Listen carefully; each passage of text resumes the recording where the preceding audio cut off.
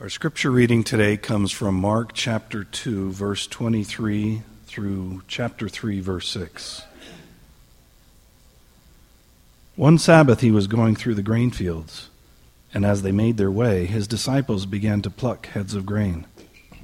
And the Pharisees were saying to him, "Look, why are they doing what is not lawful on the Sabbath?" And he said to them, "Have you never read what David did when he was in need and was hungry, he and those who were with him, how he entered the house of God in the time of Abiathar the high priest, and ate the bread of the presence, which is not lawful for any but the priest to eat, and also gave it to those who were with him?" And he said to them, "The Sabbath was made for man, not man for the Sabbath. So the Son of Man is Lord, even of the Sabbath." Again he entered the synagogue, and a man was there with a withered hand. And they watched Jesus to see whether he would heal him on the Sabbath, so that they might accuse him. And he said to the man with the withered hand, "Come here." And he said to them, "Is it lawful on the Sabbath to do good or to do harm, to save life or to kill?" But they were silent. And he looked around at them with anger, grieved at their hardness of heart, and said to the man, "Stretch out your hand." He stretched it out, and his hand was restored. The Pharisees went out and immediately held counsel with the Herodians against him, how to destroy him. This is the word of the Lord. Please be seated. Thank you, David. Good morning, Arcadia. How y'all doing? All right, if you're new here today, my name is Frank, and I'm one of the pastors here, and you're going to hear from me a lot this morning. Those of you that know that we have a pretty big, important announcement this morning that we want to take you through, you're going to have to listen to me preach first. Sorry about that. But I do want to mention, again, look in your bulletins. There are two classes that start this Wednesday night. One is being led by Cody and Josh. Josh was just up here. Cody was right here as well. That's how to live the Bible for all it's worth. And then another one is a women's study that Caroline Van Slyke is going to be leading, actually the wife of the guy that just read the scriptures for us. And then also you got a little handout today on the women's event on the 25th down at Hope House Farms with Kit Danley. I've known Kit for about 20 years. It's going to be an awesome morning. I would highly encourage you to be there. What we're looking at today is we're returning to the Gospel of Mark. We've been walking through the Gospel of Mark for the last, since beginning of February, and we're going to continue to do that for pretty much the rest of the year. And today we have what's known as the culmination of the conflict texts. So starting in Mark chapter 2, there are all of these little pericopes, which are small, short narratives of Jesus having sort of these verbal tussles with the professional religious Jews of the day, and there's a lot of conflict in these, and today we see the culmination of that, and you get that because the last verse that David read this morning, verse 6 of chapter 3, you see that the Herodians and the Pharisees decided to get together to plot to kill Jesus. So let me take you through what we've looked at so far. According to the professional religious people, Jesus is one who curses God and his law. We saw that in chapter 2, verse 7, when he told the man who was on the mat, who was paralyzed, that his sins were forgiven. That freaked them out. That was a claim to divinity, and that made them mad. And then in verse 16, we see that they're unhappy because, in my vernacular, I would say that they're accusing Jesus of being a teammate with sinners. He goes to this party where the sinners and the tax collectors are, and he's mingling with these awful, horrible, detestable people. And so they don't like that either. And then right after that, we get into that whole thing about fasting and why aren't your disciples fasting? And Jesus says nobody fasts when the bridegroom is here. Again, making reference to the fact that he's God. And so he becomes a disrespecter of their sacred religious traditions and customs. And now, in these passages here, these two paragraphs we look at, he becomes a Sabbath breaker, which is a particularly heinous crime to the Pharisees. Tim Keller writes this in his book about Mark. At the beginning of chapter 2, Jesus stuns the religious leaders by claiming to be able to forgive sins. But now, by offending the Pharisaic Sabbath rules, that's an important distinction there. He's offending the Sabbath rules that the Pharisees have made. By offending the Pharisaic Sabbath rules, he makes an even more outrageous claim, so outrageous that the religious leaders don't even have a word for it. Jesus declares not that he's come to reform religion, but that he will end religion and replace it with himself. 3 weeks ago, as we were going through some of these conflict texts, we said it like this: Jesus' new perspective on religion is that it's about a person. It's about him, not a philosophy or a cause. And then we said it this way: Jesus turns the world upside down. And I would say it this way, even. I go further and say, Jesus turns our world upside down, but he turns the world right side up by coming and ushering in the kingdom of God. We normally have one big idea on a Sunday. Today we have two, because both of these paragraphs are so meaty that we're going to have two, but the paragraphs and the two big ideas are certainly related. So here they are. The first big idea is in verses 23 through 28 of chapter 2. Jesus is Lord over mankind, therefore he is Lord over all of our stuff. And when I use that academic word stuff, what I'm talking about is not just our wealth, but he's Lord also over our institutions, over our customs, over our traditions, over our time, over our worldview. He's Lord over every last aspect of who we are, not just our wealth. And then the second big idea, which will come in the first six verses of chapter 3, is that Jesus restores rather than observes.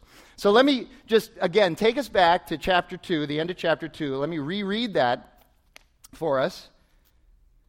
We are in Mark. Sorry, I wasn't prepared. I was over there in John. All right, here we go. So let me reread that, and then we'll unpack this paragraph. One Sabbath, he, Jesus, was going through the grain fields, and as they made their way, the disciples began to pluck heads of grain. And the Pharisees were saying to him, "Look, why are they doing what is not lawful on the Sabbath?" And he said to them, "Have you never read what David did when he was in need and was hungry, and those who were with him? How he entered the house of God in the time of Abiathar the high priest and ate the bread of the presence, which was not lawful for any but the priest to eat, but also gave it to those who were with him? And he said to them, the Sabbath was made for man, not man for the Sabbath. So the Son of Man is Lord even over the Sabbath. Even over the Sabbath." Let me make some comments about the text, and we're going to dive in very deep about this whole concept of what the Sabbath is. And it's interesting, in this paragraph, I want you to see that there's a difference between the way Jesus handles the conversation with the Pharisees. In this paragraph here, he responds to them. But in that next paragraph, in chapter 3, we're going to see that he's actually initiating. He's getting more aggressive. He's initiating the conflict. Now, as I've already mentioned, the Sabbath is a big deal. In Genesis, God created. You read the creation narrative, and then he rested on the seventh day. And then you find in the Ten Commandments that keeping the Sabbath holy is the fourth commandment. Now remember, he says keep the Sabbath holy. That's a very important wording for us later on. But you see there's a connection now between the Ten Commandments and the creation narrative. And so ancient Jewish religious writings and the ancient Jewish religious leaders claim that the Sabbath, more than anything in their customs and in their history, was a sign of partnering with God in bringing flourishing to the creation. It's the only commandment that we really see this tight connection with creation. So Sabbath is almost important as circumcision, which is the chief identifying factor of the Jewish people and their covenant relationship with the Lord. So they value the Sabbath very highly. So they're very offended by what Jesus is doing here.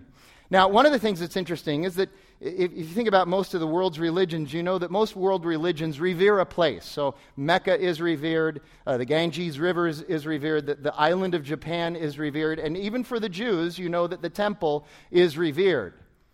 But in this Sabbath reference, what they're also revering, at least partially, is time. It's time. So one of the things that the Sabbath is about is time. And so we would say this is kind of advanced, if you think about it. So this is a significant issue here. I want you to think now, just for a minute, today, what's the one limited commodity that all of us have? We all have it in the same ratio, and not a single one of us can get any more, though we would like to have more. And that's time. Yet we can't go out. How many of us have thought, if I had 5 more hours a week than everybody else, how much of an advantage that would be? Or 10. It would be, I'd use them to sleep, but it would be awesome, right?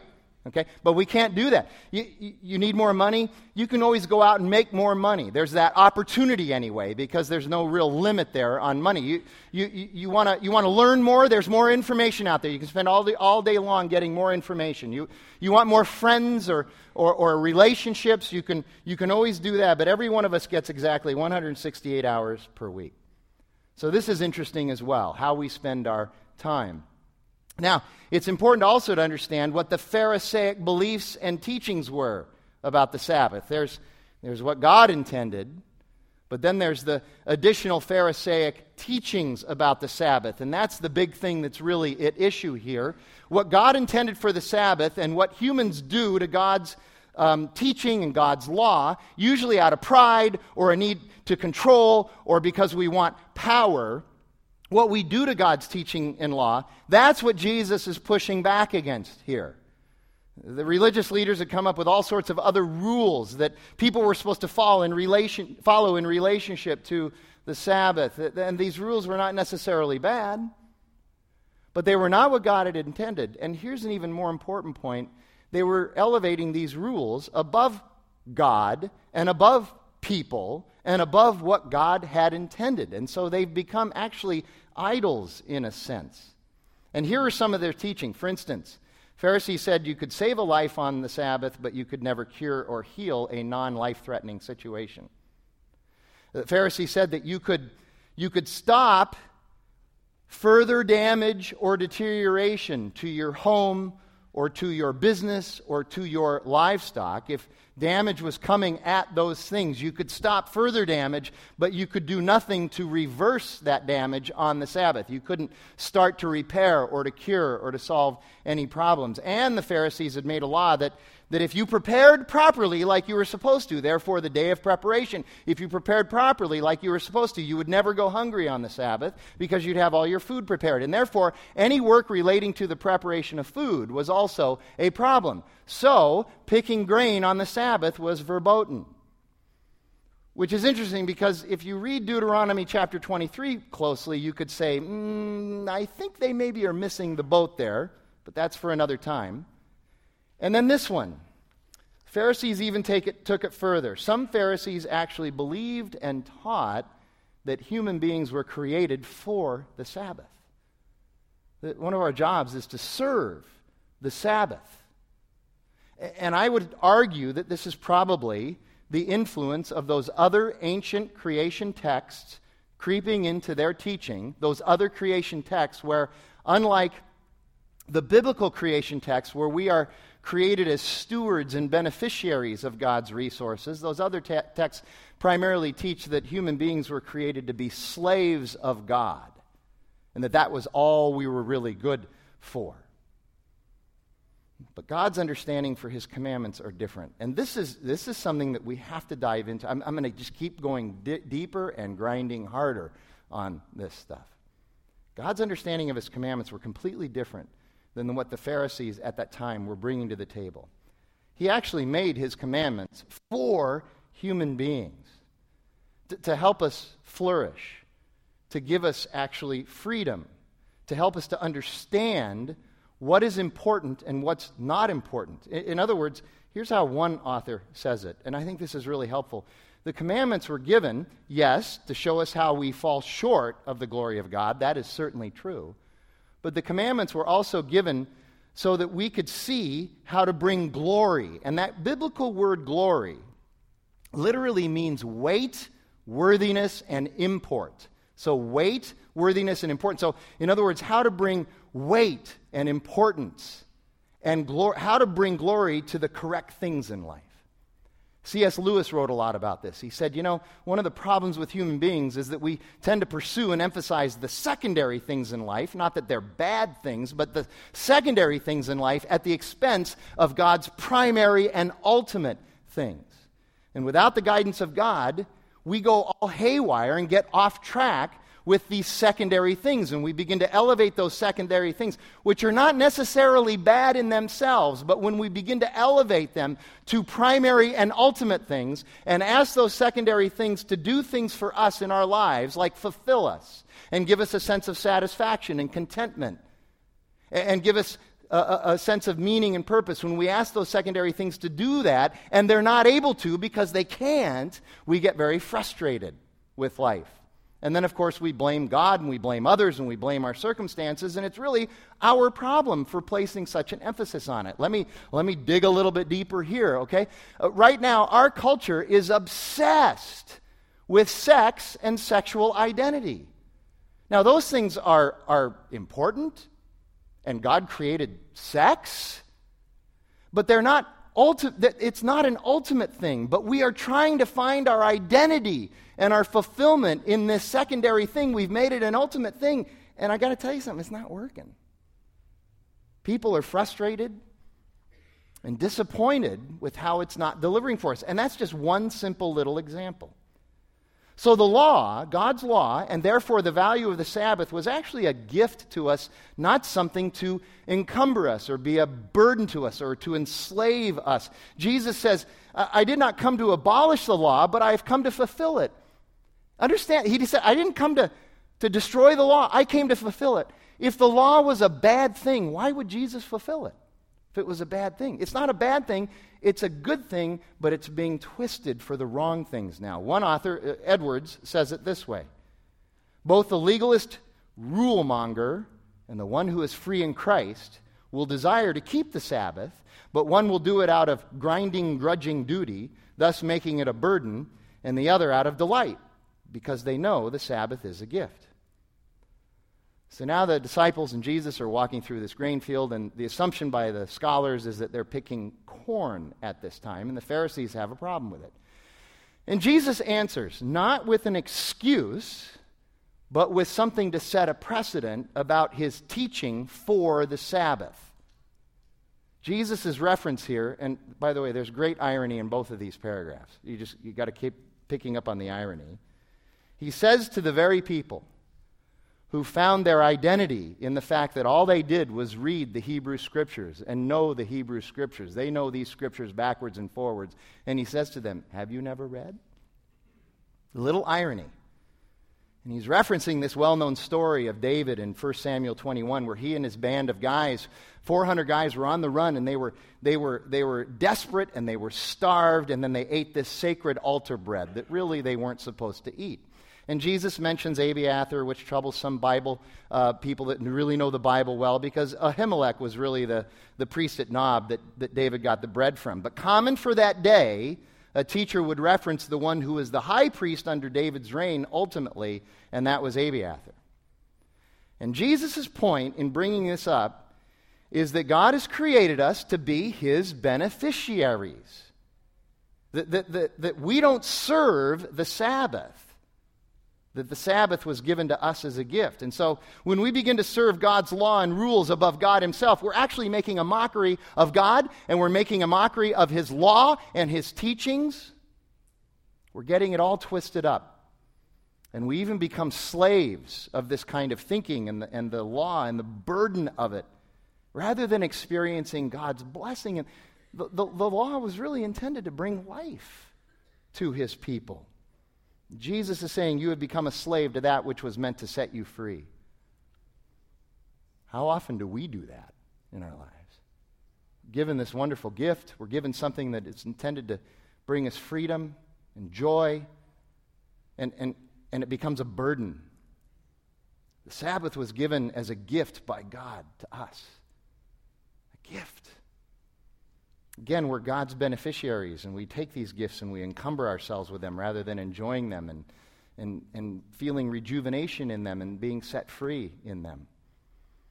And Jesus speaks into this because he is Lord. He's God. He's been making these claims to divinity all the way through. This is ultimately what is angering the religious people. And as Lord, he is not just Lord over us, but he's Lord over everything that's associated with us. So he's Lord over our traditions and our customs and our institutions. He's Lord over our wealth as well, but he's also the Lord over our time. Every resource that we have, that he's blessed us with, we're stewards of it, and we're lords, yes, stewards, but under his ultimate lordship and stewardship. Jesus claims us, and that means he claims everything about us as well. And again, he's been making these claims to divinity, and I want you to see this too. This is really important, sometimes a little bit subtle and nuanced, but it's important. Every prophet, sage, wise man, every religious leader, and every priest prior to Jesus, when he's teaching about God and what God would say, he would say, "Thus saith the Lord." Right? When I get up and I teach, I say, this is what the Bible says. This is what God says. But Jesus then comes along and says what? "Truly, truly, I say to you." This is way different now. That's a claim to divinity right there. And again, I want to talk about this again because it's right in front of us in our world today constantly. We often run into people who say, in fact, I ran it again. I had a meeting with somebody Friday, said the exact same thing to me. It's just constant reframe. They appreciate Jesus' teaching, but they could never believe that he's God. I run into this a lot.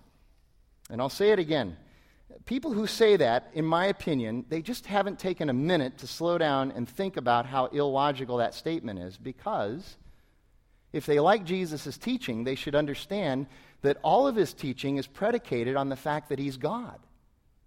He can only teach what he teaches because he's God. If he's not God, he doesn't teach the way he teaches, and he doesn't teach the things that he teaches, and he doesn't teach with the authority that he teaches. His teaching is based solely on his identity as God. So if you reject him as God, you cannot possibly, on the other hand, accept, embrace, and appreciate the value of his teaching. It's a contradiction. And I believe, and I've read things about this, and I believe that people say this because what they want all the benefits of Jesus' teaching, especially when it agrees with them, when it helps them, when it works for them, but they don't want to have to do it if they don't like it or they don't agree with it, and ultimately they don't want to give their entire lives to him. They don't want to give all their stuff to him. They don't want to give their customs, their institutions, their traditions, their time, their wealth. They don't want to give all of that to him. Here it is. They want a world where they can have Jesus and reject him too. That's what they're looking for. Saying that Jesus is a good teacher but not God is what we might call an attempt at a third way. You read what Jesus says in the New Testament. He says you've got a decision between two things. You're either all in or all out. That's it. Read the New Testament. That's what it says. Okay? There's no third way. Those who claim that Jesus is a good teacher and a cool guy, but not God, they're trying for a third way compromise. They're trying for a have your cake and eat it too existence with Jesus, but that does not exist. Jesus says, I'm Lord of the Sabbath. And the only way he's Lord of the Sabbath, he created the Sabbath, he wrote about the Sabbath. The only way he does that is if he's Lord of everything, if he's God. Jesus is misunderstood. He's misunderstood in their world. He's misunderstood in our world.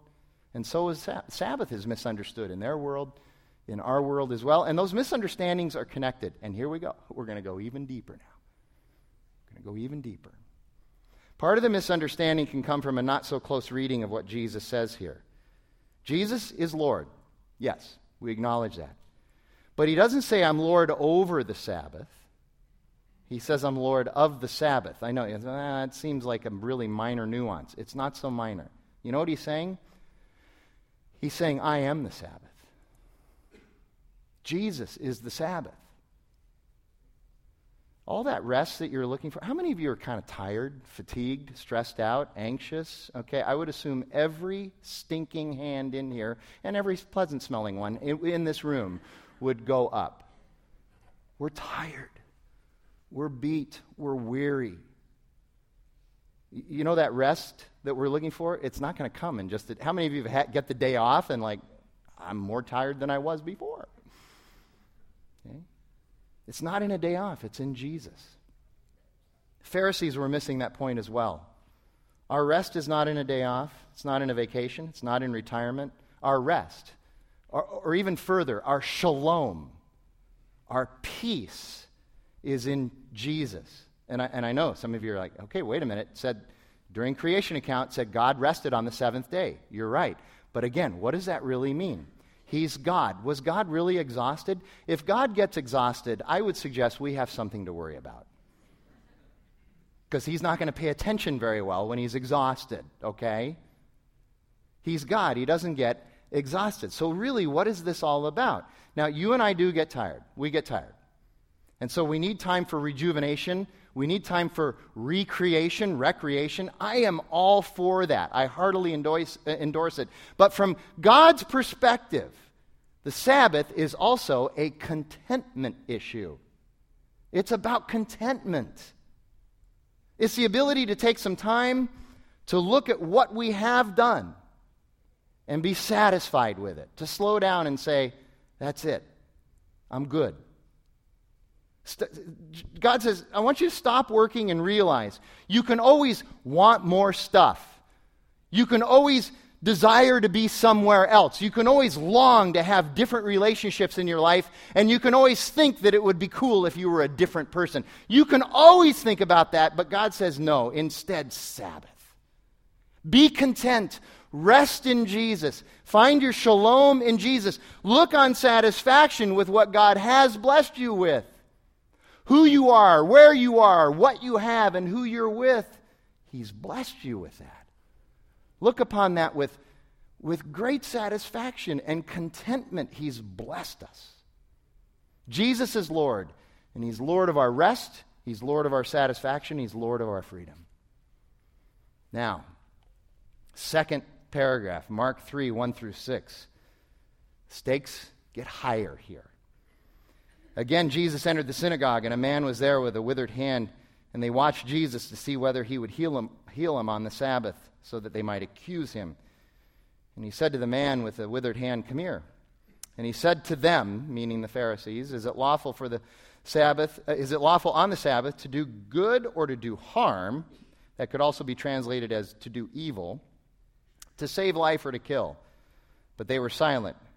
And he looked around. Jesus looked around at them with anger, grieved at their hardness of heart. And he said to the man, "Stretch out your hand." And he stretched it out, and his hand was restored. Pharisees went out immediately, held counsel with the Herodians against him, how to destroy him, how to kill him. So now here you see, rather than responding, Jesus initiates in this text. And this is another little narrative about violating the Sabbath, but this one is much more hot-blooded than even the last one. And the stakes are higher here because they're in the synagogue. And that word accuse, they were looking to accuse him, literally means to mount an airtight legal case that would result in his execution. And again, there's more irony here. This is just dripping with irony. Healing would not have violated the biblical Sabbath, but it would have violated the Pharisees' rules of Sabbath observance. But Jesus is going to restore rather than observe the Pharisees' rules. And they claim that you could only heal if it would save a life. The man with the withered hand, he wasn't in danger of losing his life. He was chronic, not critical. He just wanted restoration to something that he once had. That's what he was looking for. And it's funny because restoration is what Jesus is going to bring to all of us when he comes again. He's going to restore the created order. He's going to restore everything to the way it's supposed to be. That's the idea of shalom, by the way. Things are the way they're supposed to be. We know they're not the way they're supposed to be, but they're going to be made that way again when Jesus comes again. Restoration of paradise, the created order, and unity among the nations, tribes, people, and unity with creation. That's what this man wants for his hand. And Jesus really takes offense to the heart of the Pharisees. And as a result, this is one of the few times where Mark describes Jesus as angry. Yes, I know some of us are little cupcakes and muffins, Jesus with his feathered hair. He's angry. We don't always like that.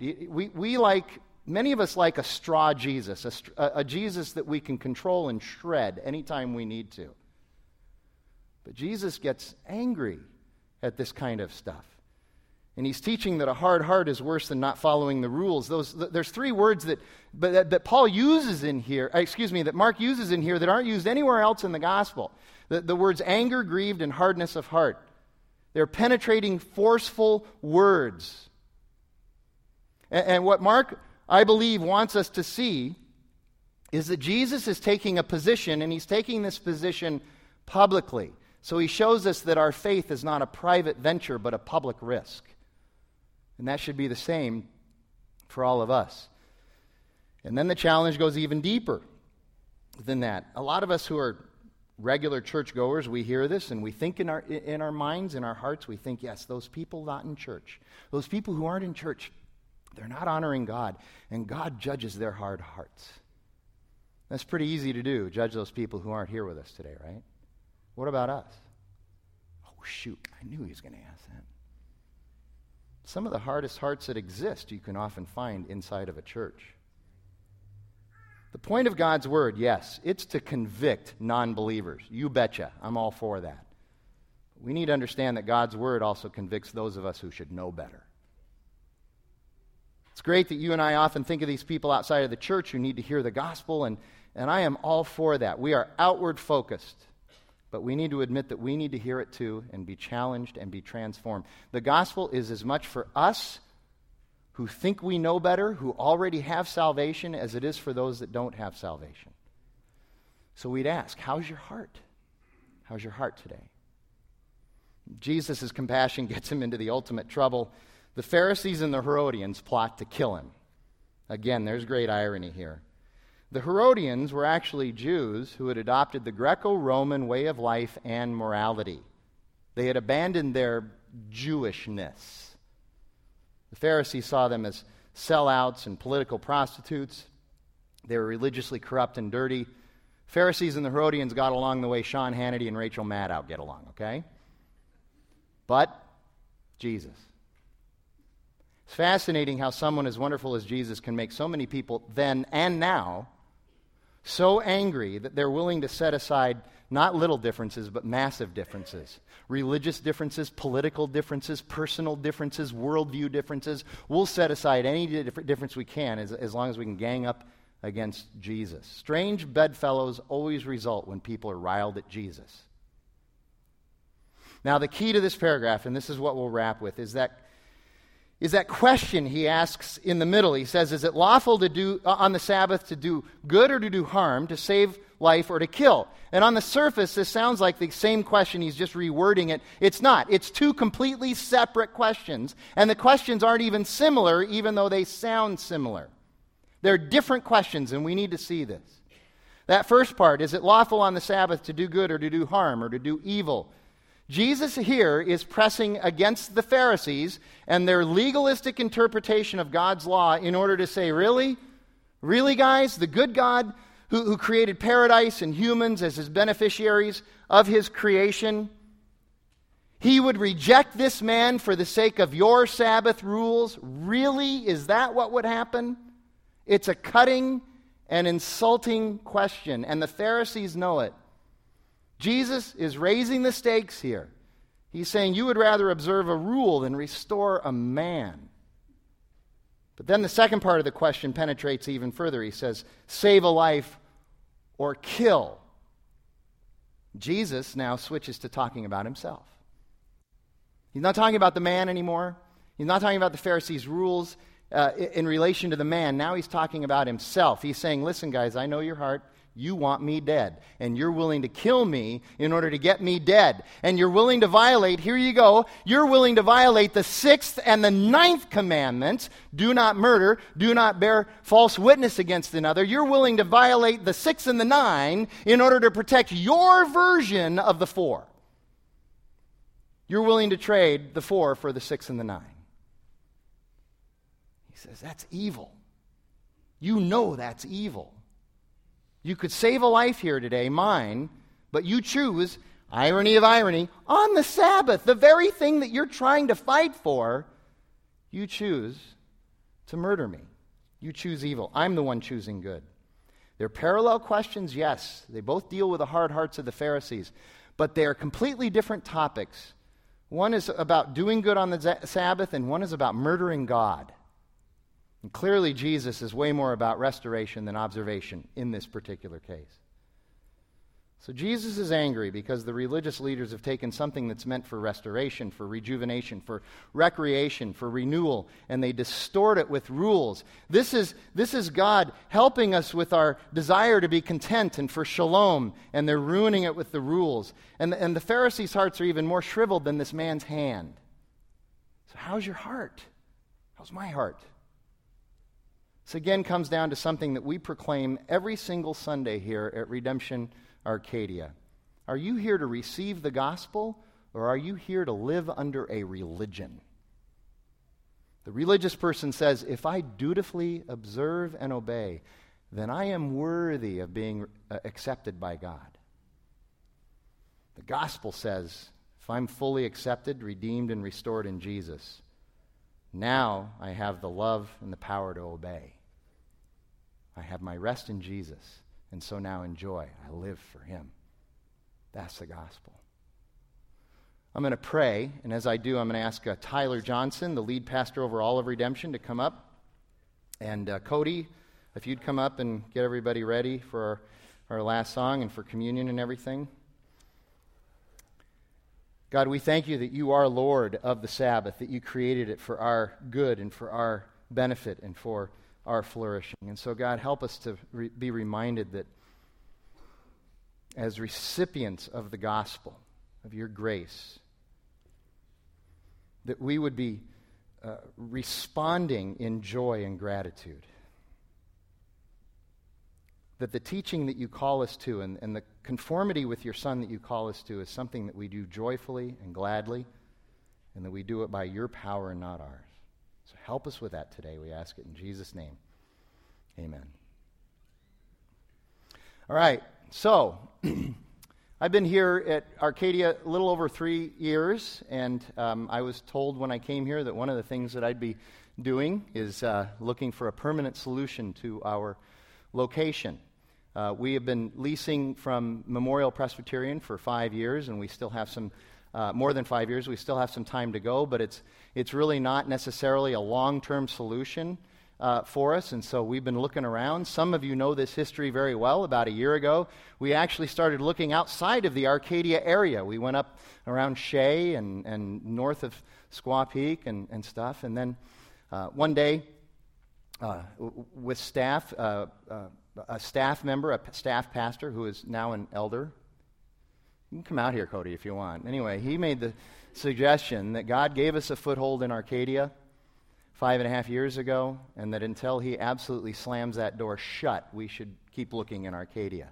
And we kind of shrugged our shoulders and went, that makes sense. That's faith and that kind of stuff. And so we started looking hard again in this area.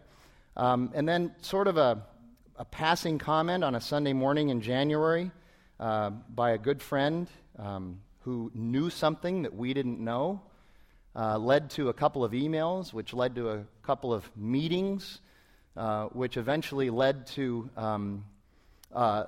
Redemption writing a letter of intent on a piece of property in the area, and we found out that on Monday, March 30th, we found out that we were the ones that had been selected by the owners of this property to purchase this property, and we signed a purchase agreement. If you could show, there's a picture actually of that. There's Neil signing the purchase agreement in the office with that guy. So, hey, wow. They don't even know where it is, and they're clapping. It's in New Mexico. By the way, you don't know Tyler. This is Tyler Johnson. He's the lead pastor over all of Redemption. He's one of the officers of the Redemption Corporation, if you want to call it that. He was sitting right to the left of me there. He also had to sign that agreement, so he was there as well, as was Tom Schrader. He was here a couple weeks ago. You guys know him. The location is 3330 East Camelback Road. It's the old Biltmore Bible Church and Christian Center. It's 3.5 acres. It's got a lot of parking. A lot of parking, amen, yeah. So that's pretty exciting. And it's interesting, there's going to be a cost associated with this, obviously. It's in the Arcadia area, close to the Biltmore. The Biltmore Bible Church board, though, was could have sold this property. You can see it there outlined. The Camelback is to the bottom. Camelback Road is to the bottom of that picture. The Biltmore Bible Church Board could have sold this to a developer, a multi-housing developer, for a lot more money. But they were determined that they were going to keep the legacy of the gospel going on this property. That we weren't the only church that was interested, obviously, in this property. There were several others, as well as several developers who were quite interested in the property. It was quite an interesting day when we went in there and they said, well, you guys are the ones. We've decided to accept your letter of intent. Initially, up front, the cost of the property and the buildings that exist on the property, probably around 30% of market value. However, there's going to be a considerable amount of work that needs to be done to the property to get it up to speed. It's almost, in some respects, unusable at the current time, and so we're going to have to work through some things. We have put it in escrow. Escrow opened this last Monday, the Monday after Easter, so now it's in escrow. So here's the process. We have 90 days for a feasibility study, and we've started that feasibility study. One of the architects that we use, and some of you know him, Jack DeBartolo, and some general contractors have looked at the property, and obviously they've already found a few more things wrong with the property than we initially understood would be there, which means more money in the restoration of the property. So we're working through that. We're going to see if it's still feasible. We have 90 days to do that. If we are able to work through that period of time and get it out of escrow, that will be sometime in early July. At that point, we will start construction, and the construction will take anywhere from 6 to 8 months, so we're looking at probably around March 1st to move in, if in fact this ends up being the property that we are going to have. Show a couple more pictures, and then I want to take just 2 more minutes and show you this interesting video that we had. Tyler, maybe you could talk. See all that parking back there? And there's parking way over to the right. You'll see it in this video. You could talk during the video because there's no sound during the video. I wanted some music during the video, but they wouldn't do it. So, Cody, will you come up and play in the background as I talk? I'm kidding. I'm kidding. Yeah, this is really exciting for Redemption Church at large. We've been praying, and as you guys know as a congregation, really thinking about the strategic nature of being in the Arcadia area. But if any of you know this area at all, real estate costs at any level of real estate are absurd. And so there's many people that would say Arcadia is pricing churches out of the market because it's so expensive. So when this opportunity came about at the price that it came about, we thought we've got to move on this and begin to write a letter of intent, knowing that wasn't finalized. What was more compelling than even the property is the history of Biltmore Bible. If you guys don't know this, Biltmore Bible was actually the church that was the seed that planted both Camelback Bible and Scottsdale Bible, and they were a plant of Bethany Bible downtown. So the lineage is incredible, and the story that God's created through Redemption Church of many churches coming together to become this one multi-congregational church. This is just one more church that God seems to be bringing into the midst of the redemption story. And so when we sat there and heard from their board, their passion for the gospel, ours, it gave us an opportunity to say, we think we're an incredible fit. We'll see if God does this. We're an incredible fit because the very legacy you were established on is the very legacy God is enabling redemption to sit in the wave and the current of that and hopefully take forward. So this is a huge moment, both in the strategic placement of this property, the unbelievable strategic and providential nature of the story that God is enabling us and giving us to steward along with that. And so for me, from Redemption Church at large, to think that God may give us an opportunity to have this property, to steward this legacy, and to see you all as Redemption Arcadia really the ones who inherit this history and carry it on in this area is nothing short of a huge calling upon you all as a congregation, upon us as Redemption Church at large, and extraordinarily exciting. I mean, it's really, really exciting for us. That said, as Frank said, any of you guys that have done any level of a house purchase that might be, you have to do a lot of work in it. I was just having a conversation earlier about this with a family in this congregation that's going through a house turn right now, selling one and getting into another, you know there's all kinds of we'll sees to this. And so this isn't done that it's done, but we believe that God's put this in front of us. Like Frank said, we're in escrow on it. There's going to be a huge opportunity for you all as a congregation to step up, to see the gospel ministry carry forth from this property. But just so you hear it from Big R Redemption Church at Large's perspective, we are extraordinarily excited about this opportunity. You saw the aerial. The front of the property on Camelback is narrower than all the parking. Did you see how when you went north there was all that parking over there to the east? And then there was the dirt lot that they have fenced off. That's also part of the property as well that will develop into more parking. We are planning on the restoration. We're planning on keeping the sanctuary and possibly the classroom building. Everything else we're gonna tear down and rework and update. But we're keeping the sanctuary. The sanctuary is pretty cool. It's a little bit smaller than this sanctuary. Easter we would have had to have 3 services on Easter. We had 360 people in here in first service on last Sunday, the 9 o'clock service. We'd probably be able to get about 310 in their sanctuary once we redo it with the standing room that we had last week in first service.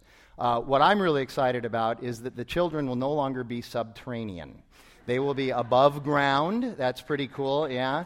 We're also going to have offices on the site, so we're not going to be fragmented and scattered. That's really exciting.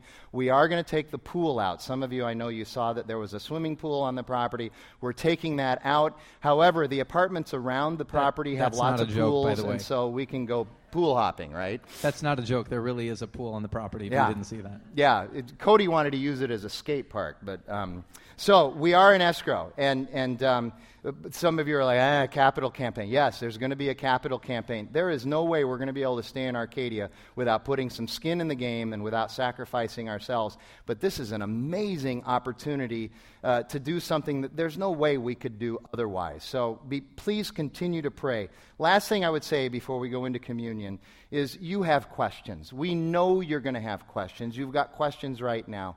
We're going to do our very best to answer those questions. Please ask them, but be patient with us as well. There are some questions that we can't answer because it's in escrow right now. We're just restricted from answering. And there are other questions that we just don't know yet. We don't know how to answer that yet. However, if we know the answer, we'll be happy to answer that for you. All right? You got anything else? You want to pray for us, and then Cody will come up?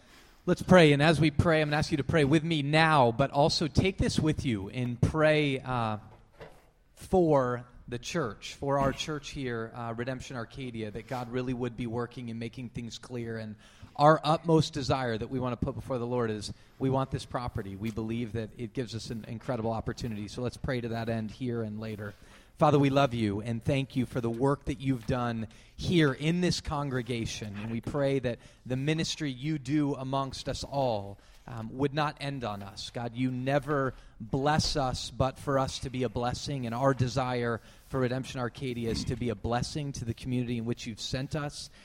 God, you own the cattle on 1,000 hills, and the earth belongs to you and all that is in it. This property belongs to you. God, whether or not whoever holds the note of the property, it belongs to you, and we want to steward it well. We pray that you'd go before us in this, make us wise, allow this congregation to really step up and own this house of worship that you may provide for all of us. God, go before us, give us wisdom. In Christ's name we pray. Amen.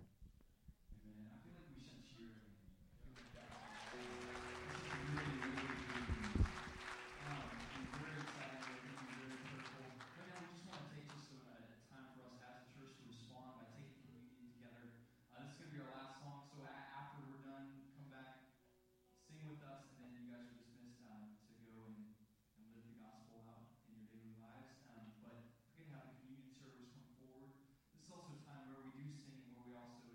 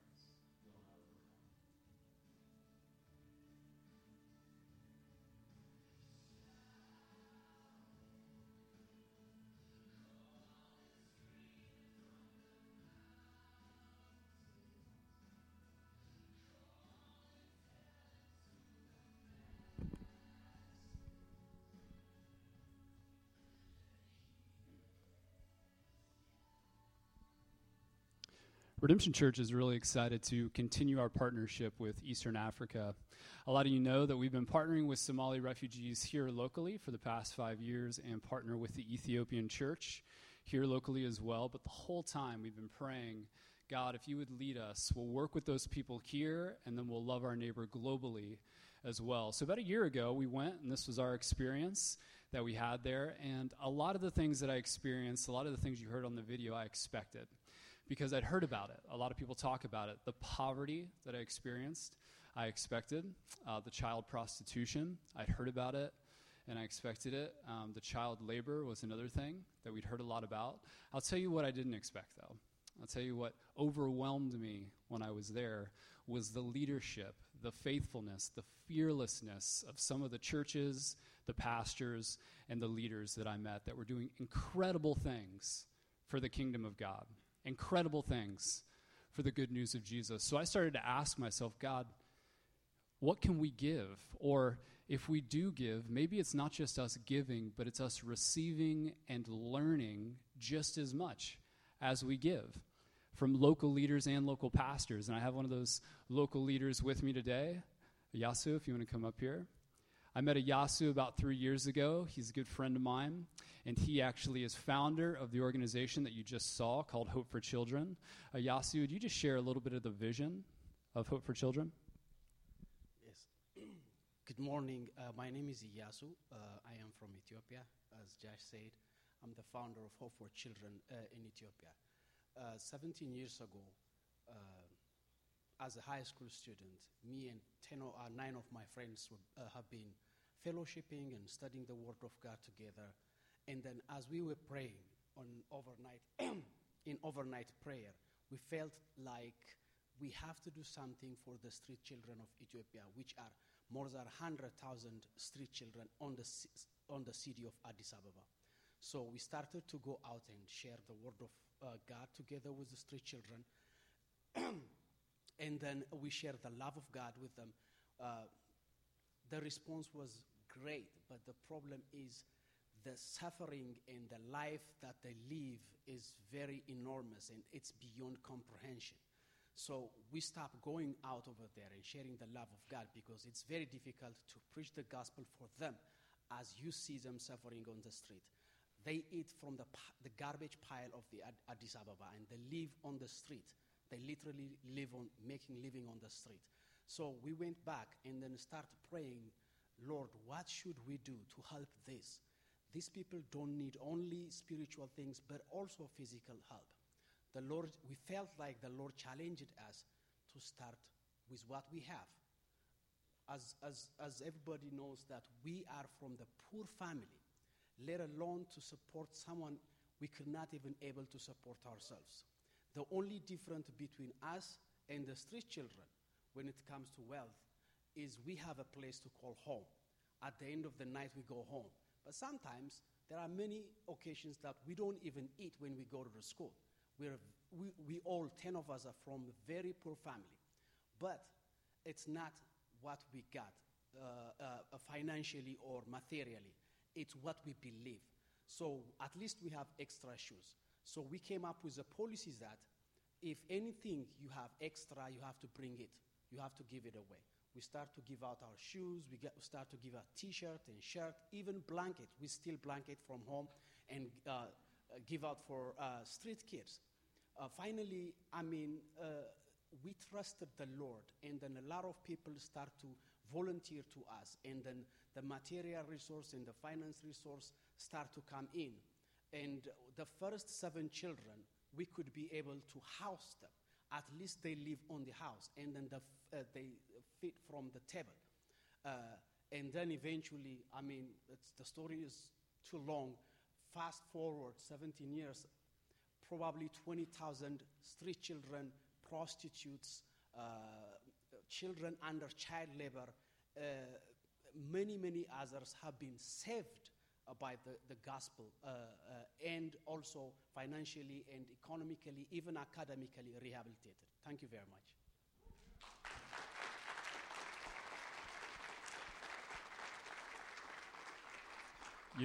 I've heard that vision maybe 10 times, or the story, and it never ceases to amaze me. It's an incredible story. So in response to this, we want to take a global discipleship trip, and that language is very intentional, because on this trip, later on in the year, it's not just going to be us giving, us doing for, but it's going to be us walking with and learning from. So if you want to grow as a global disciple of Jesus and learn from faithful men and faithful leaders that are doing incredible things for the gospel around the world, this would be an incredible opportunity.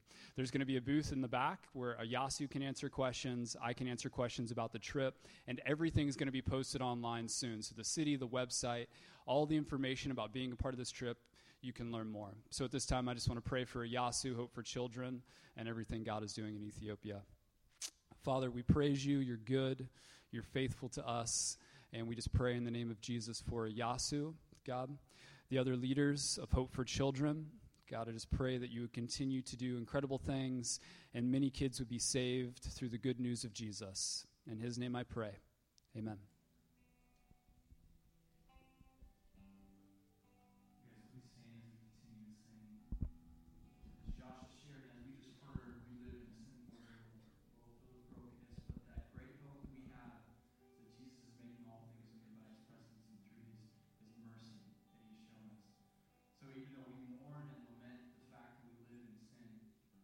Worship of Jesus who has saved us.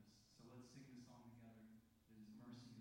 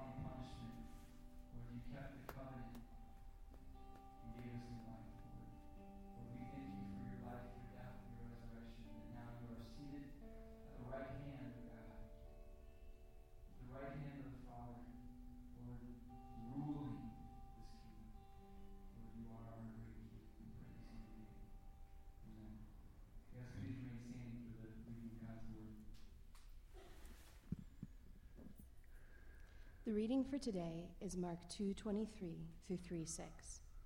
One Sabbath he was going through the grain fields, and as they made their way, his disciples began to pluck heads of grain. And the Pharisees were saying to him, "Look, why are they doing what is not lawful on the Sabbath?" And he said to them, "Have you never read what David did when he was in need and was hungry, he and those who were with him? How he entered the house of God in the time of Abiathar the high priest and ate the bread of the presence, which is not lawful for any but the priest to eat, and gave it to those who were with him? And he said to them, The Sabbath is made for man, not man for the Sabbath.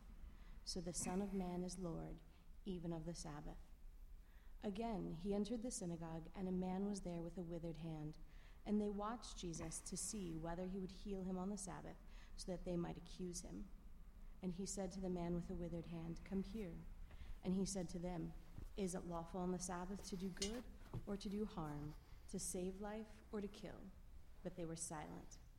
And he looked around at them with anger, grieved at their hardness of heart. And he said to the man, "Stretch out your hand." He stretched it out, and his hand was restored.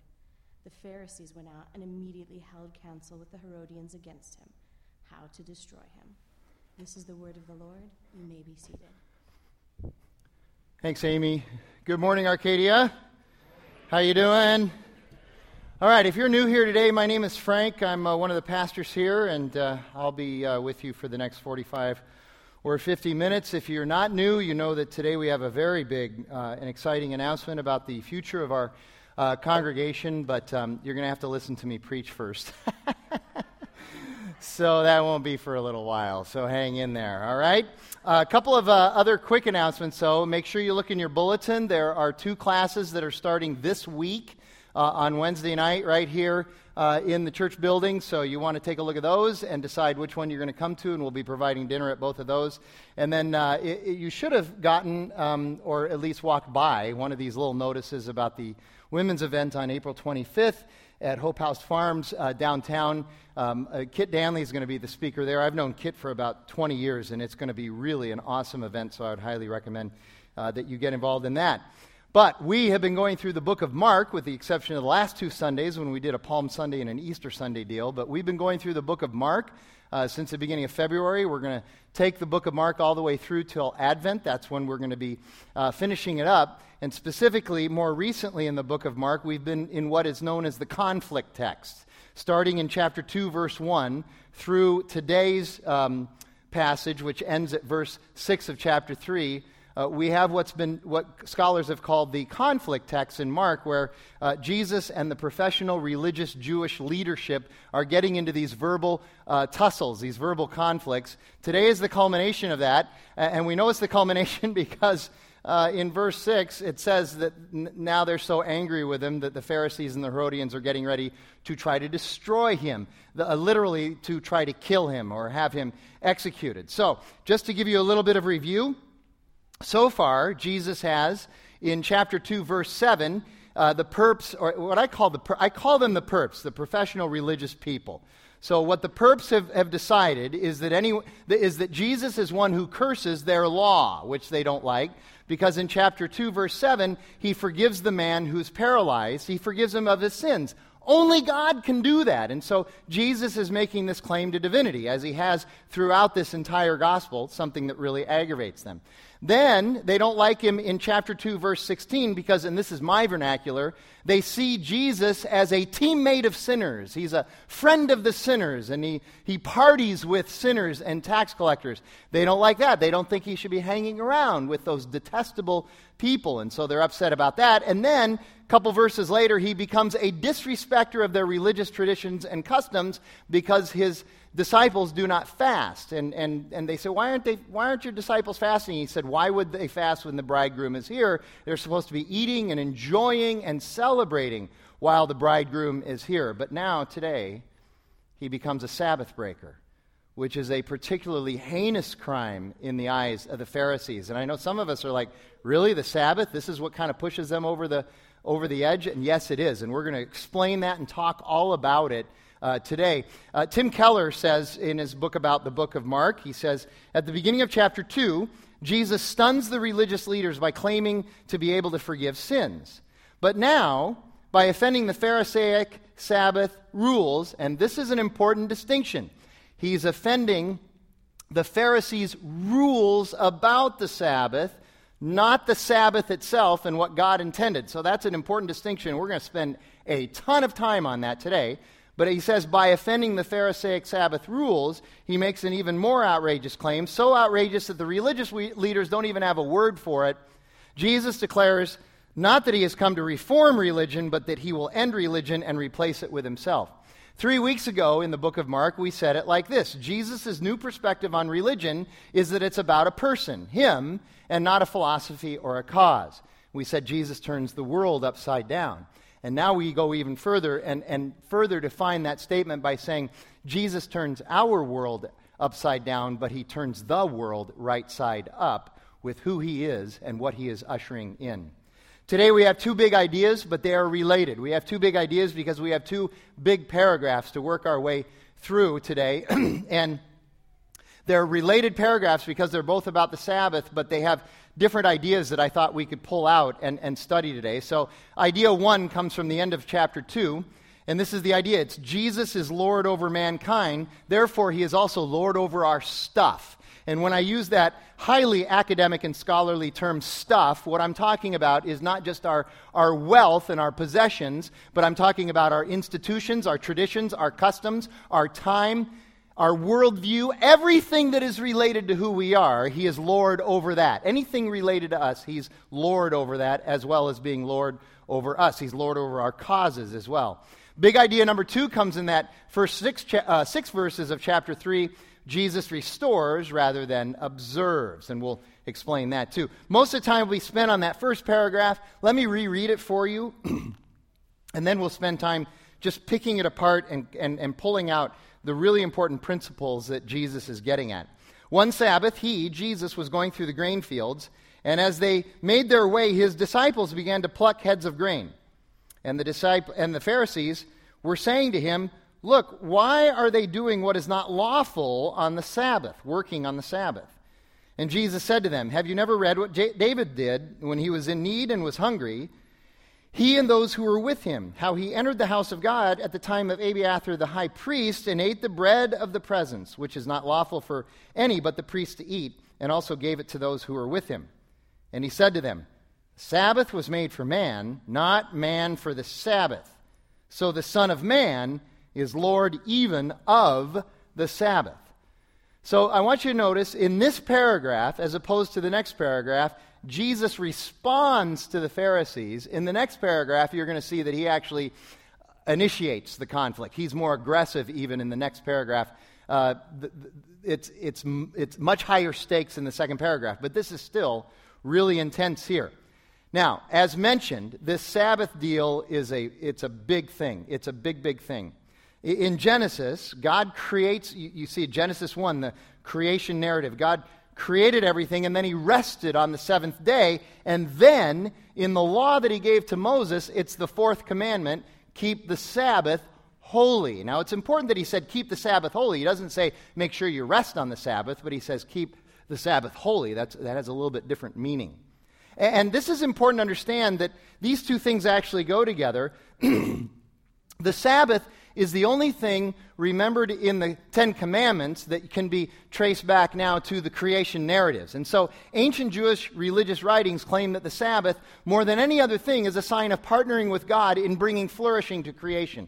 That's one of the reasons why the Sabbath is so important to the Jewish professional religious leaders. So it's almost as important as circumcision, which is the chief identifying factor of the Jewish people and their covenant with the Lord. So this is a big deal. And it's interesting. You think about the world's religions, and when you start to understand and think about this, you realize that places are revered in most, if not all, of the world religions. So Mecca is revered, the Ganges River is revered, the island of Japan is also revered, and the Jews revered the temple, so they had a place that they revered as well. But the Jews also revered time. They revered time. And one of the things the Sabbath is about is time. And I would suggest to you that this is quite advanced. And I want you to think about today. Just think about time now. Some of us do all the time. We think about time. What is the one commodity that we have that's completely limited, that we can never get more of, and that we have in the exact same proportion to everybody else? All of us have absolutely equal footing in this one commodity, and that would be time. We get 168 hours per week. We don't get more. I wish I could get more. Haven't you ever said, if I just had 10 more hours in the week, how much of an advantage would I have over everybody else if I had 10 more hours? I would probably use it to sleep, but nevertheless, it would be an advantage over everybody else. If you lose money, you can always go out and make more money. And there's really no limit on how much money you can make. If you want more information, it's unlimited how much information you can get. If you want more relationships and more friends on Facebook, you can go out and get as many as you want, but every one of us gets exactly 168 hours per week. And so it's important to God how we steward that time. We're His stewards of His resources. So what are the Pharisaic beliefs and teachings on the Sabbath? Well, this is important to understand as well, because what God intends for the Sabbath, what He intends for His teachings, what He intends for His law, and what humans often do to His teachings and to His law, whether it's out of pride or out of a desire to try to control or out of a desire to gain more power, what we do to God's teachings and God's law is what's at issue here for Jesus, what the Pharisees have done to it. He's not pushing back against the Sabbath itself. The Sabbath is a good thing, and He's not pushing back against what God has intended for the Sabbath, but He's pushing back against what the religious leaders over the years have encumbered the Sabbath with. The religious leaders had come up with all sorts of other rules that people were supposed to follow in relation to the Sabbath, and these rules were not necessarily a bad thing. But the problem was that over the years, the rules became something to be honored and revered above the Sabbath itself, above God Himself, and above other people themselves. So the rules have become the ultimate thing. The secondary thing has become the primary thing, and that's a problem. So here, for instance, are some of the rules. The Pharisee said you could save a life on the Sabbath, but you could not cure or heal in a non-life-threatening situation on the Sabbath. You had to wait till Monday. Until Sunday. You could stop further damage or deterioration to your house or to your business or to your livestock on the Sabbath. If something was happening, you could stop it from happening further, but you couldn't begin to reverse the process. You couldn't start to cure it. You couldn't start to heal it. You couldn't start to make it well. You couldn't solve a problem on the Sabbath. You couldn't make anything better on the Sabbath. You just had to stop the progression of the destruction. That's it. And the Pharisees also made a law that if you planned ahead, as you were supposed to, you would always have something to eat on the Sabbath, thus the day of preparation for the Sabbath. You would always have something to eat on the Sabbath, therefore you would never have to do any work at all related to getting food. You wouldn't have to do any food preparation. You wouldn't have to pick grain, for instance. So picking grain on the Sabbath was verboten. Unless you read Deuteronomy chapter 23, which seems to say that it's okay. But again, the Pharisees had decided that their understanding was probably a little bit better. And so this is important to understand. But then it goes even further.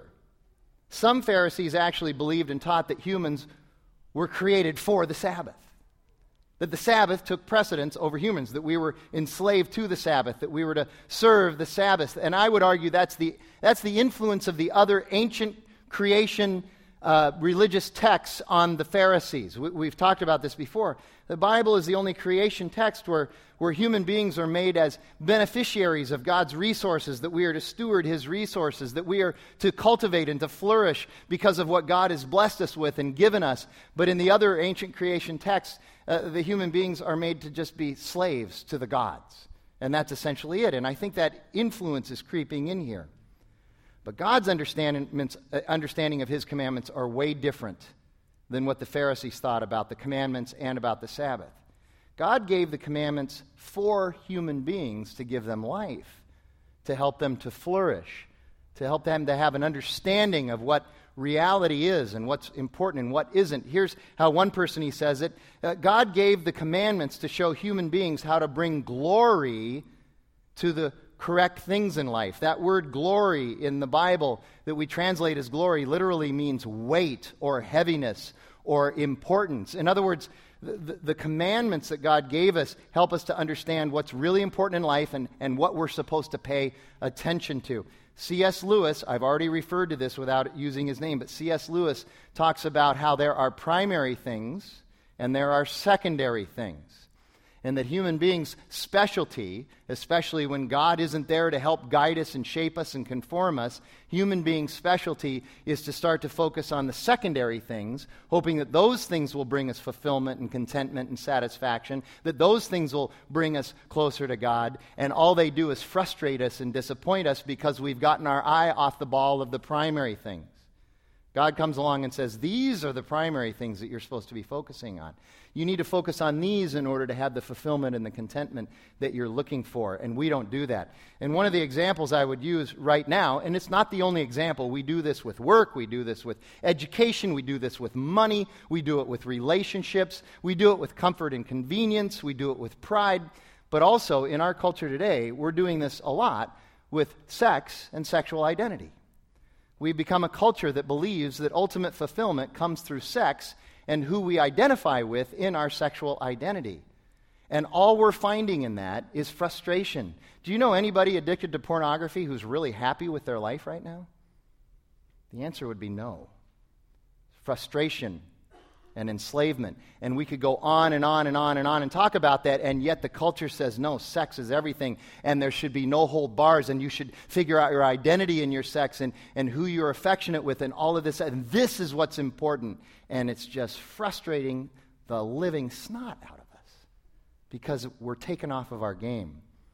So the law, God's law, and therefore the value of the Sabbath was actually a gift to us, not something to enslave us. Jesus said this. He said, I came not to destroy the law, but to fulfill the law. If the law was bad, why would Jesus come to fulfill it? If the law was bad, he would come to destroy it. So the law is actually something that is very good. One author, James Edwards, says it this way. Both the legalist rulemonger and the one who is free in Christ will desire to keep the Sabbath, but one will do it out of grinding, grudging duty, thus making it a burden, and the other out of delight, because they know that the Sabbath is a gift. The Pharisees were inflicting this on people, enslaving people with it, and Jesus says, you need to be liberated by the Sabbath. And so they're walking through and they're plucking grain. The scholarly assumption is that they're eating corn, and the Pharisees had a problem with this. And Jesus answers not with an excuse, but with a precedent. And it was a precedent that then lays his groundwork for the rest of his teaching on the Sabbath. And there's irony, by the way, there's irony throughout both of these paragraphs, but the first irony is this. When he looks at the very people who found their complete identity in life in the fact that they read and knew the Hebrew Scriptures backwards and forwards, and he says to them, have you never read? That's an insult to them. And there's irony there. And he's referencing this well-known story from 1 Samuel chapter 21 when David and his band were on the run from Saul, and they're hungry and they're desperate, and they go and they eat the sacred altar bread that they're really not supposed to eat. And Jesus mentions Abiathar, which troubles some Bible neatniks, because Ahimelech was actually the priest at Nob, where David got the bread from. But common for their day, a teacher or a rabbi references the one who was the high priest under David's eventual and ultimate reign, and that was Abiathar. And Jesus' point in referencing this particular story is that he wants to remind the Pharisees that we were created as God's beneficiaries, not God's slaves.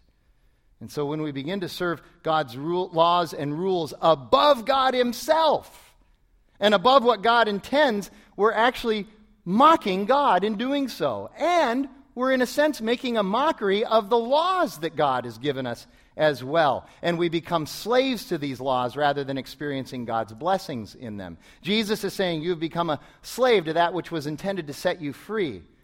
Now think about that. How often do we do that?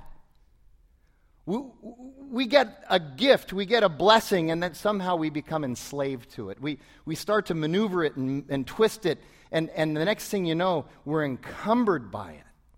The Sabbath was given as a gift to human beings. A gift. Again, we are God's beneficiaries. We're his stewards. We are his stewards under his lordship. Nevertheless, we are given all these resources so that we can be partakers of this creation. How often we take gifts and encumber ourselves with them rather than enjoying them and allowing them to restore and rejuvenate us. And Jesus speaks into this, we see at the end of this text, because he's Lord. He's God. Once again, he's using language that lets the Pharisees know, I'm not just a rabbi and a good teacher, I am God. And my teaching flows from the fact that I am God. And as Lord, he's not just Lord over us, but he's also Lord over everything related to us. Our traditions, our causes, our institutions, our rest, everything, our wealth. Jesus claims us, and he claims everything about us as well. And he, again, we get on this track with him becoming, he's divine. He's telling them that he is actually God. You know, every prophet, every sage, every wise man, every religious leader, every priest prior to Jesus, when they would teach about God and they would teach about the commandments of God, that they would say, "Thus saith the Lord." They would preface it that way. I come in on Sunday mornings or Wednesday nights or whatever, and I say, this is what the Bible says. This is what God's Word says. And Jesus comes and he says, truly, truly, I say to you, I wrote those scriptures. I'm the creator of everything. I am God. And the reason I lean into this and I bring this up so often is because it's so often brought up to me, and I'm going to bring it up again. So often, you and I ran into somebody on Friday and we had this conversation for an hour and 40 minutes. So often we run into people who say that they really appreciate Jesus' teachings. They love his teachings. They try to follow his teachings, but there's no way they can accept that Jesus is God. He's not God. And I've said this before, I'll say it again. I think these are people they just haven't taken the 1 or 2 minutes that it would take for them to see how illogical this statement is. Jesus teaches what he teaches because he's God. He has no ability to teach what he teaches if he's not God. His teaching would be different if he wasn't God. So if you reject him as God, you can't possibly, on the other hand, accept, embrace, and appreciate his teaching, because that's a complete contradiction. And I believe, and I've seen people have written about this too, I believe that the reason people say this is because they want all the benefits of his teaching, you know, when it makes sense to them and when it's convenient for them and when they agree with it and when it makes their life better. But we certainly don't want to agree with it and come under it when we don't agree with it and it's inconvenient. And we certainly don't want to end up giving our entire lives to him. He says he's Lord. We have to give everything to him. We don't want to do that either. In other words, we want to be able to have Jesus and reject him too when we need to. We want it both ways. Saying that Jesus is a good teacher but not God is what we would call an attempt at a third way that doesn't exist. You read the New Testament, you read what Jesus teaches, and you know that there are two decisions. You're either all in or you're all out. And there is no third way. And those who claim Jesus is a good teacher and a cool guy but not God, they're trying for this third way compromise. They're trying for a have your cake and eat it too existence, which Jesus says that does not exist. That's not reality.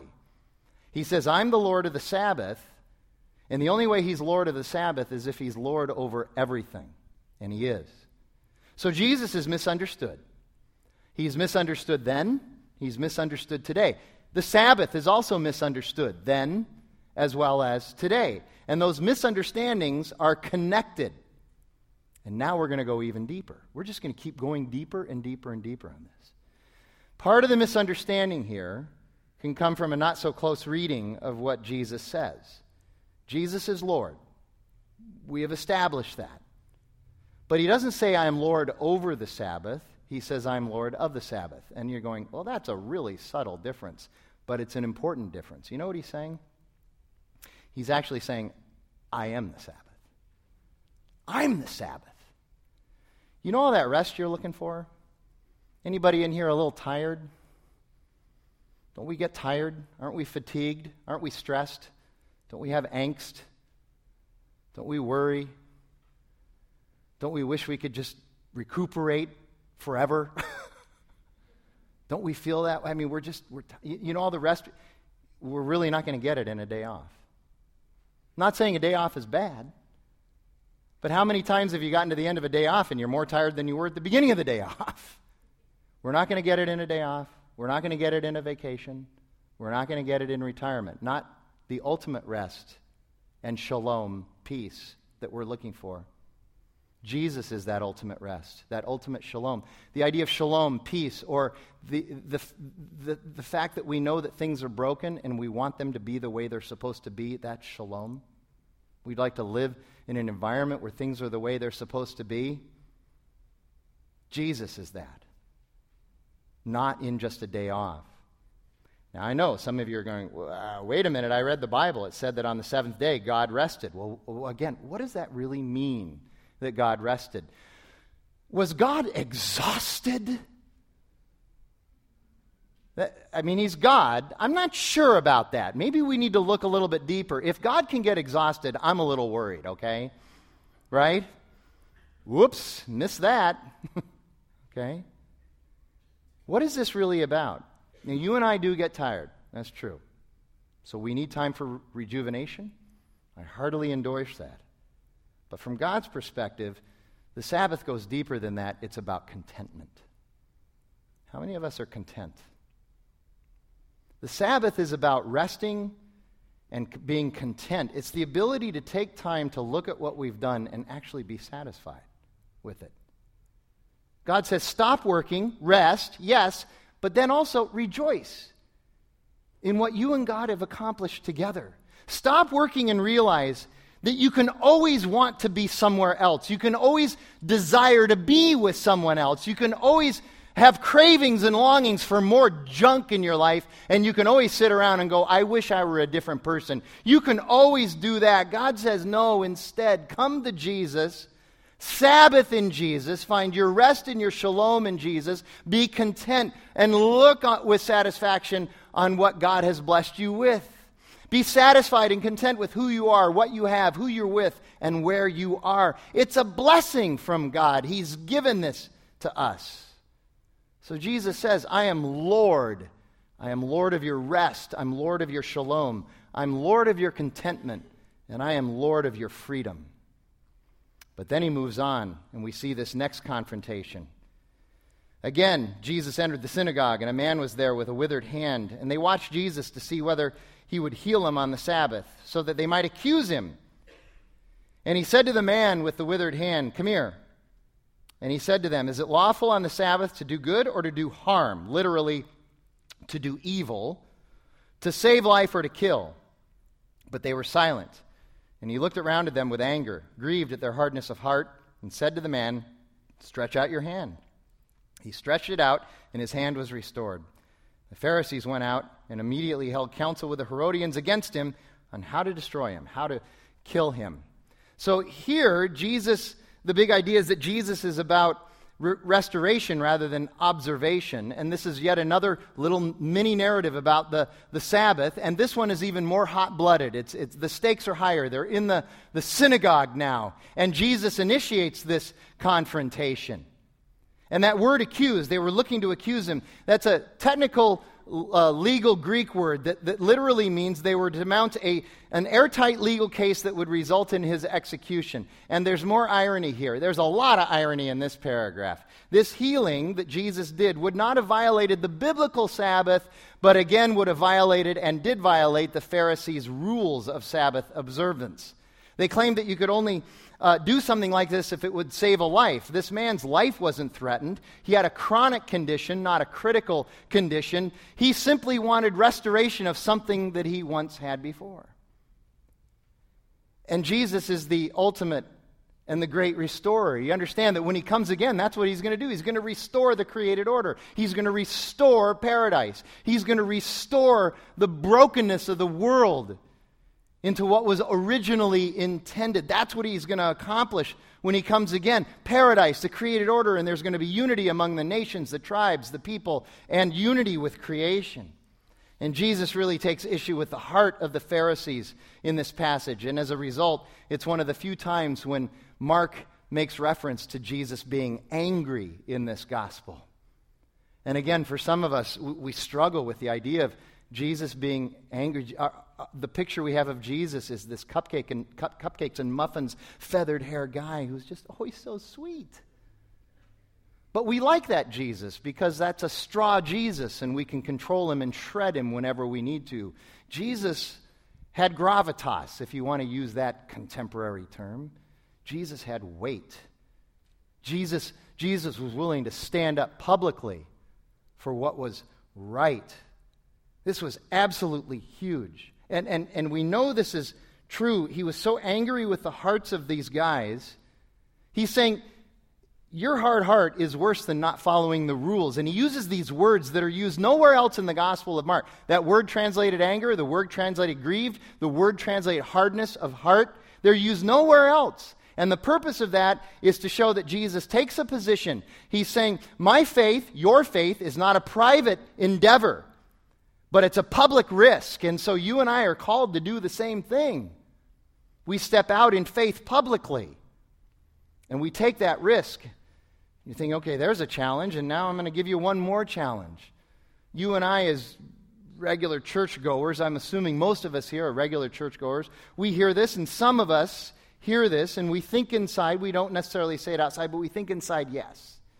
Yes, those people not in church honoring God, Jesus judges their hard hearts. What about us? You know, some of the hardest hearts you can find are actually in the church. You understand that? Hard hearts can hide in the church. The point of God's word, yes, is to convict non-believers. You bet. But we need to understand that God's word also convicts those of us who should know better. It's great that you and I think of people outside of the church who need to hear the gospel and need salvation. Let's go get them. We are outward focused. I'm all for that. But we need to admit that we need to hear this too. We need to be challenged. We're the ones in the process of being transformed, conformed to the image of his Son. The gospel is as much for those of us who have salvation as it is for those who do not have salvation. How's your heart? How's your heart? And of course, Jesus' compassion for the man gets him into the ultimate trouble. If you don't know the history, the idea that the Pharisees and the Herodians are plotting together, there's great irony there, I'm telling you. The Herodians were actually Jews who had adopted the Greco-Roman style of life and morality. They had abandoned their Jewishness, if you want to say it that way. In other words, they were sellouts. The Pharisees saw them as political prostitutes, as religiously corrupt and dirty. The Pharisees and the Herodians got along the way Sean Hannity and Rachel Maddow get along, okay? But Jesus, it's so fascinating how Jesus can come along and he can take people who have massive differences. They have religious differences, they have political differences, they have personal differences, they have worldview differences. They're different in every way, shape, and form, and Jesus can unite them against him. Doesn't that say something about Jesus? Yeah, he's a jerk. No, you're missing the point. He's the one. He's the one. Strange bedfellows always result when people are riled at Jesus. And we close with this. The key to this paragraph is the question that Jesus asks in the middle of the paragraph.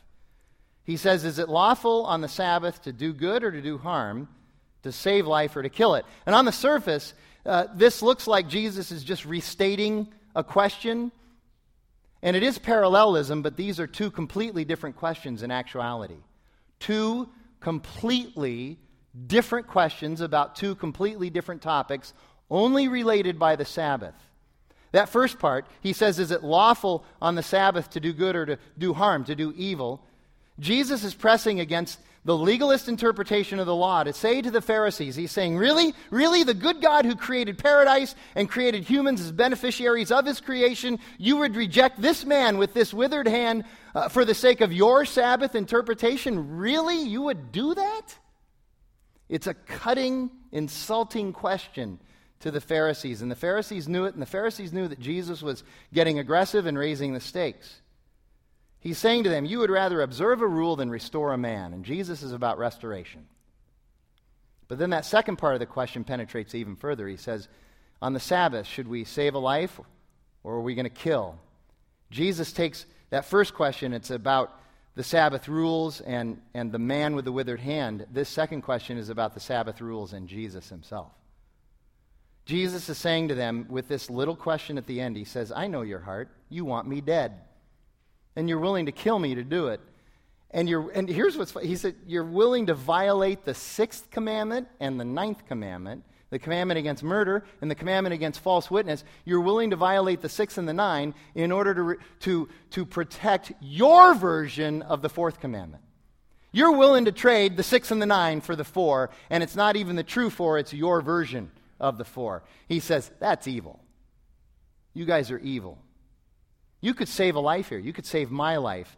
But you'll choose, irony of ironies, on the Sabbath to plot to break the 6th and the 9th commandments. You choose evil, he says. I'm the one who's choosing good. They're parallel questions, yes. They both deal with the hearts of the Pharisees, but they deal with completely different topics. One talks about doing good on the Sabbath, and the other one is talking about murdering God. And clearly, Jesus is way more about restoration than observation. So he's angry because the religious leaders have taken something that's meant for restoration and rejuvenation and contentment and shalom and recreation and renewal, and they've distorted it with their rules. The Pharisees' hearts are actually more shriveled than this man's hand. Again, how's your heart? How's my heart? And this, again, comes down to something that we ask and proclaim every single Sunday. Are you here to receive the gospel, or are you here to live under a religion? The religious person says, you know what? If I dutifully observe and obey, then I might be worthy enough to be accepted by God. But the gospel says this: I am already fully accepted, fully redeemed. I'm going to be restored by Jesus. That's a guarantee. That's his promise. And so now I have a love and a power to obey. I can joyfully and gratefully follow Jesus, obey Jesus, and love Jesus. That's a big difference. Choose the gospel. Let me pray, and as I do, I'm going to ask Tyler to come up, and Cody and the musicians can start to get ready for our song and communion. Holy God, we thank you that you are the Sabbath, that you've given us a Sabbath as an important gift, but that you are also ultimately our Sabbath, where we find rest, where we find rejuvenation, where we find shalom. Help us to know that that is true and that the gospel is what redeems and saves. God, we ask you to open our hearts and our minds and fill us with your Spirit and that truth. We ask it in Jesus' name. Amen.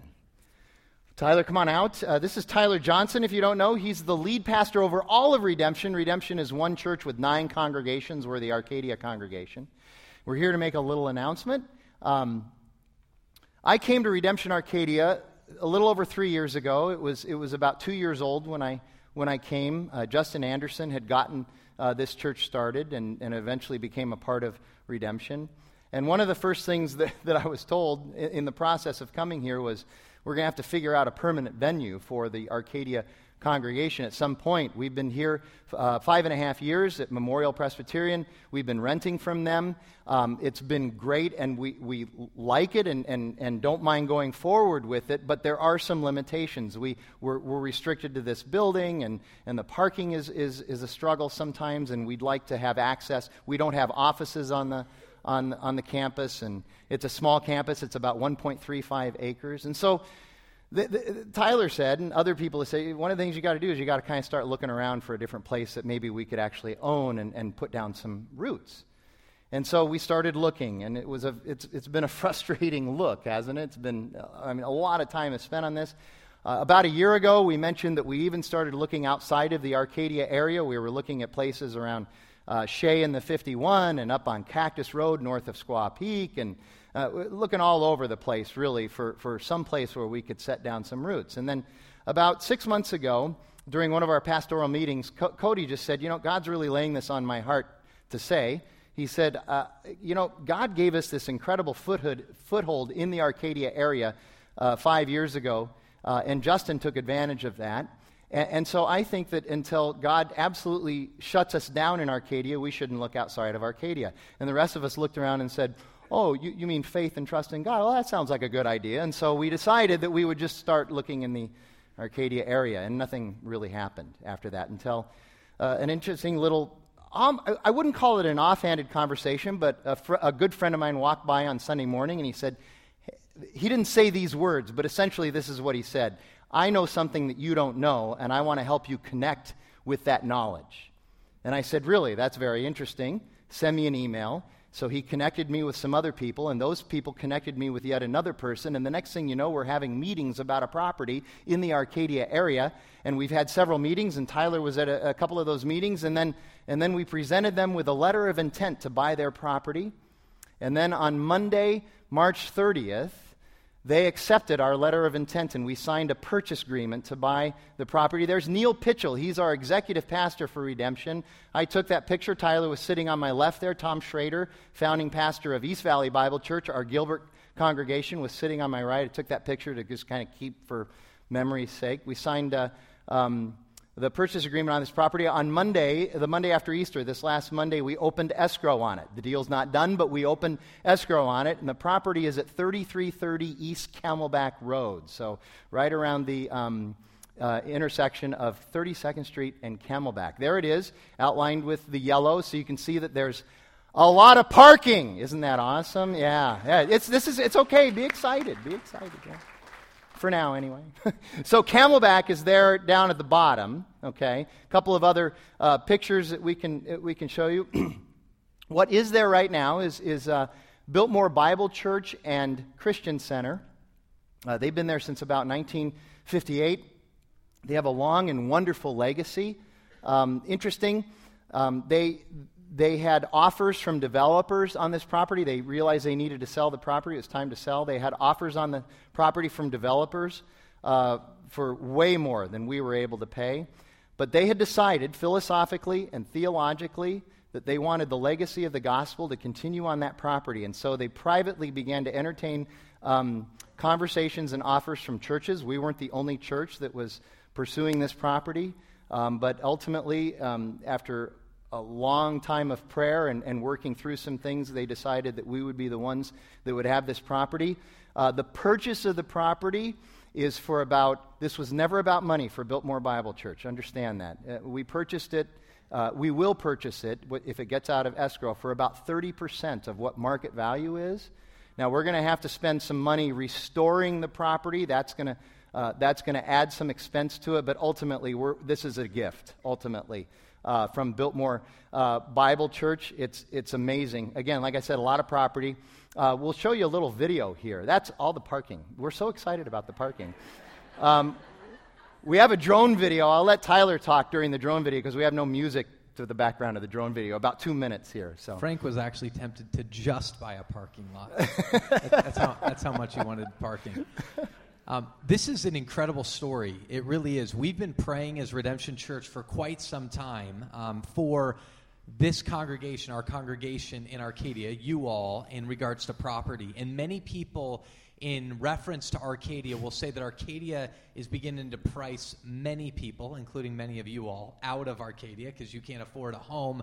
Well, a lot of people are saying that about churches, that it's getting to a point where you're just entirely being priced out of this area. And just like you all in your homes, we as the leadership of Redemption Church have to think through finances as much as anybody else would. And many of the options we looked at were either no options at all, or truthfully, we were being priced out of this. And so Biltmore Bible coming on the scene, we looked at and went, we have got to press into this further. And the story of this is amazing in reference to the story of Redemption Church. If you all don't know, the story of Redemption Church and how it's come about is many churches at this point, which we never knew was going to be a part of our story, followed in this line of when Praxis Church and East Valley Bible Church came together to make Redemption Church. It seems like now, some 4 years later, looking back, that one of the things God's doing is bringing many churches into the stream of this new church he's formed called Redemption Church as a multi-congregational church. And that's the opportunity. Is we heard the legacy of Biltmore Bible, which, if you don't know, was planted out of Bethany Bible in Central Phoenix and was the seed that also planted Camelback Bible. So out of Biltmore Bible came the core groups to Camelback Bible and Scottsdale Bible Church. And so for us to have an opportunity to say we very much feel like we're in that same current of churches that came out of those, either directly or indirectly, to think that your greatest passion is the carrying on of this gospel legacy, we feel like that is what God's done with us. And if he so has it, that we begin to take on this property, we feel the responsibility to steward that legacy. And you all now, if God has this come about to completion, have the opportunity to carry on a legacy that's been there since 1958 and to continue in and throughout the Arcadia area and these neighborhoods. And we are amazed by that and also feel an incredible responsibility, which we should all feel together, not just us sitting on the stage. We should all feel together. For someone to give us this property at 30% of the value, we want to understand their graciousness in that, their generosity in that, their gospel vision in that, and feel the responsibility to steward it. But then to understand, ultimately, this is all the Lord's anyways. So the Bible's very clear that he owns the cattle on 1,000 hills. The earth is the Lord and the fullness thereof. Everything that exists on earth is God's, and he gives us these things to steward. So this is a blessing to us, but blessings are never meant to end upon us. We're to use this to be a blessing to this part of Phoenix. So we are thrilled and extraordinarily excited about this opportunity, and yet we got to live in the reality that it's escrow and nothing's done till it's done, and this is going to take the full ownership of this congregation, which means you and your families, or you as individuals, your families, and us as an entire church, to see this come to fruition. Yeah, as Tyler said, we opened escrow this last Monday. Escrow will be about 90 days. Escrow is the study of the feasibility of the transaction, whether or not we're really going to be able to handle it, whether or not there are other issues with the property that we don't know about. Already we've had an architect and a general contractor walk the property and found some things that we couldn't really see initially, which is going to add a little bit of a cost to the restoration that we weren't really expecting. So already there's some issues that we're going to have to work through. Nevertheless, we are hoping and praying that around the first week of July we'll be closing escrow. It will be ours. We'll have the keys. The restoration of the property will take about 6 to 8 months, and so maybe March 1st we're looking at possibly moving in there.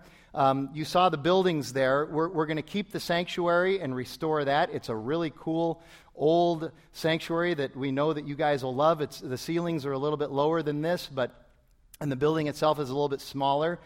We could pack maybe 310 people in there on a Sunday if we had to. Like last Sunday, Easter Sunday, we had 360 in here, and we were absolutely at capacity. So we recognize that we may need to go to 3 services, and we're talking about that, but not as seriously until after July. But we recognize that we may need to be doing stuff like that. We're going to keep classrooms, offices, and by the way, the children will no longer be subterranean. They're going to be above ground, which is really exciting, and there's more room for them. We won't have offices off the property. Right now, we're very fragmented with offices at 36 and Indian School. Everything will be self-contained right there on that property, across from Tommaso's, which is not a bad deal either, the iconic Italian place. So, but just remember, we're in escrow. We're going to pay a little bit up front, then we're going to have to pay a little bit more than the actual cost of the property to restore the property. There will be a capital campaign. Yes, there will. So we're giving you 3 months to already start thinking about that. And just remember, there is no way that we are ever going to be able to stay in Arcadia without some cost, without some sacrifice, and without you and I putting some skin into this game. But we're going to wait until after escrow to launch that, make sure we have the property. Then we'll have time to be able to ramp up the capital campaign and then hopefully move in, if you would continue to pray, that we could move in by March 1st, 2016. Last thing I want to mention before Tyler prays and Cody comes out. You have questions, obviously. There are a million questions about this. And I just would ask that you'd be patient with us. We want you to ask the questions. Please email me, text me, ask me all the questions you want. Just know that there are some questions that I cannot answer because it's in escrow, that I can answer once it comes out of escrow. And then there are other questions that you'll ask that I'll just simply go, I don't know. And then there are other questions that you'll ask and I'll go, I don't know, but that's a really good question. I should find that out. And then the questions that I can answer, I will certainly answer as quickly as possible. Okay? God is good, eh? It's awesome. Would you pray? Let's pray. And as I pray this prayer, pray with me, but also take these prayers with you and pray them individually, pray them as families, pray them with your roommates. specifically with what the Lord might be doing with this property, but we are praying that God would allow us to have this property. So let's pray. Father, we love you, and we acknowledge right now that you are the owner and the ruler of all things. God, you are gracious to us, and for that we express our thanksgiving, and we say, do not ever let these things fall upon us, and let us not receive the gifts that you give us and think that they are ours, but that you have given them to us that we might extend that generosity and blessing to others. And that's what we want to do with this property. God, we ask that you'd give it to us, that you would provide the resources for us to rehab and refurnish this property, that we could be a faithful witness to the glorious good news of Jesus Christ and his life and what it's meant to us and what it means to the world. God, thank you. We love you. God, make us a people of generosity. In Christ's name we pray. Amen.